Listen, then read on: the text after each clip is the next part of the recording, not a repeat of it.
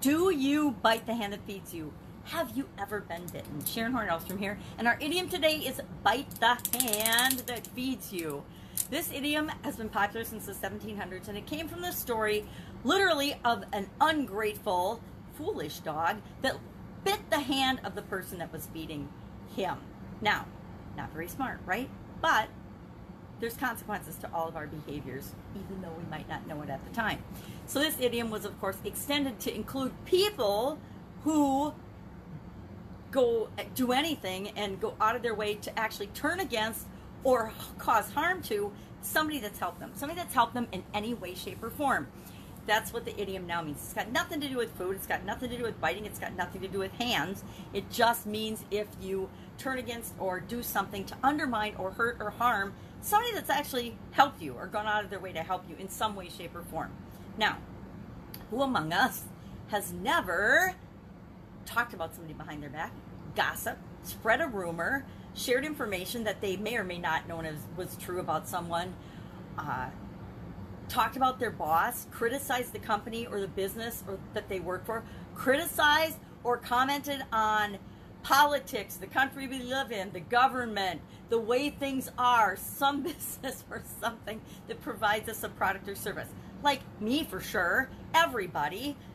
We've all done that. If we're human, it's human nature to look for what's wrong in things and then comment on that.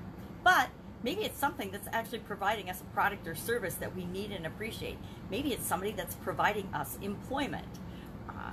I learned early on, probably back in school, probably even in grade school, that talking about someone behind their back, especially if they're a friend or have been friendly to you or kind to you or done anything for you in the past, is a mistake. I mean, I don't remember the exact situation or who it was now, but I remember I was talking about something or someone and the person was standing right behind me. And so I learned at a very young age that I wouldn't want to be treated that way. So why would I treat my friend that way? Why would I talk about my friend when she wasn't with us? And that was a huge lesson, and it taught me that if I don't want to be treated a certain way, if I wouldn't want anybody or my friends talking about me behind my back, because guess what? Kids, and especially high school, and even adults are very good at this, talking about someone else when they're not there. Well, guess what? And I figured out, especially in corporate America, it happens so many times, that if you were in the break room or by the water cooler, because we used to actually have water coolers, or in the break room getting a coffee, if you heard somebody talking or about someone else, it might have been their boss, it might have been a coworker, it might have been a friend, and the person wasn't there and they were saying maybe unkind things or complaining about them, guess what? Next time you weren't there, those same people would be talking about you. And I learned that lesson early on, and I'm glad that I did, because it's important to treat people the way that you want to be treated and set that example and be a role model, especially in our own businesses.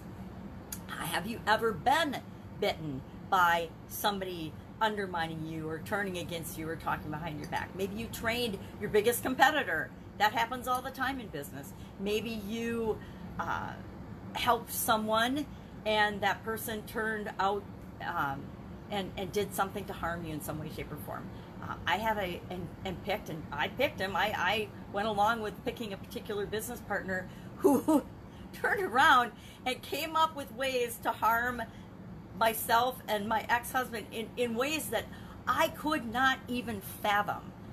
The things that this person did to hurt and undermine, me personally and my ex-husband as well. But mostly, I took the brunt of it, which is fine. I have broad shoulders; I could do it. But huge lesson learned there about helping people and them not necessarily knowing even that you've helped them, and they definitely don't appreciate it. So I've been on both sides of this coin, both sides of this situation. Again, learned early on, hey, I treat people the way I want to be treated, because it feels bad when people find ways to hurt you, especially when you don't even know that you've given them a reason, and lots of times you haven't given them a reason to want to do you harm in any way, shape, or form. There's just so many examples of this, and that we see so much of this behavior all around us right now. think politicians. Politicians are supposed to be out there to help us all, right? We elect them to represent us in our government and set things up so that we're successful. Yet, how often do they turn on the very people that have elected them as soon as they get elected and just follow their own self-serving interests? It's happened so many times, it almost is expected. It's almost normal and expected behavior. When do we start tolerating such ridiculous behavior?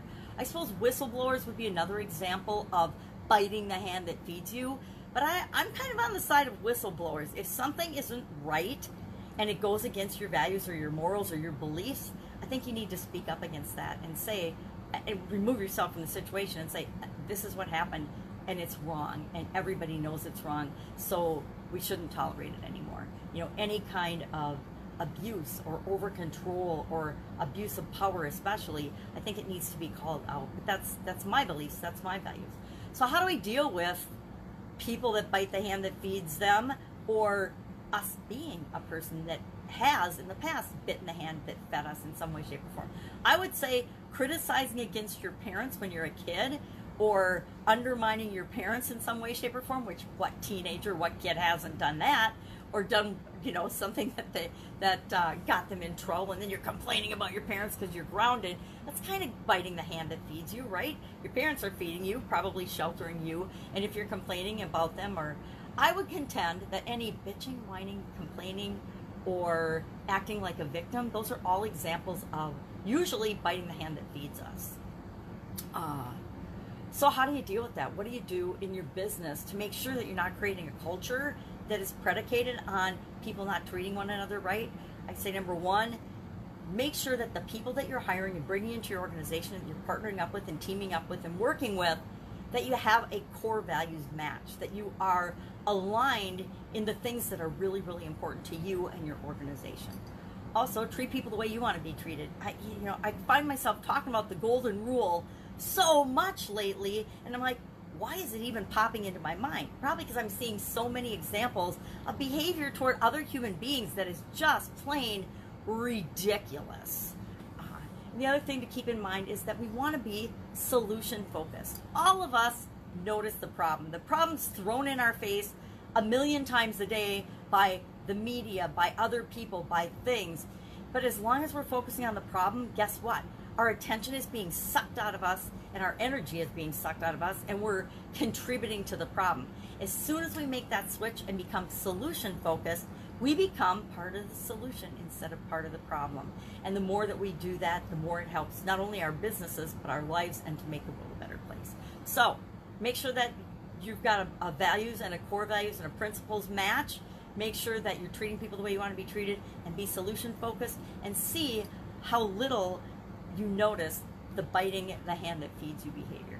So our idiom for today, I love this one. Like I said, I don't know that I've ever said, don't bite the hand that feeds you, although I might have said that to my kids sometime when they were complaining about me disciplining them because they might have done something that was across the line.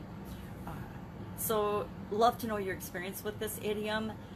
Also love to know if there's an idiom that you would like me to do some research on and to look into, and put a little share and spin on it with respect to how we build and grow and supersize our businesses with respect to anything, any idiom, what it means, where it came from, and how you might use it in your business today.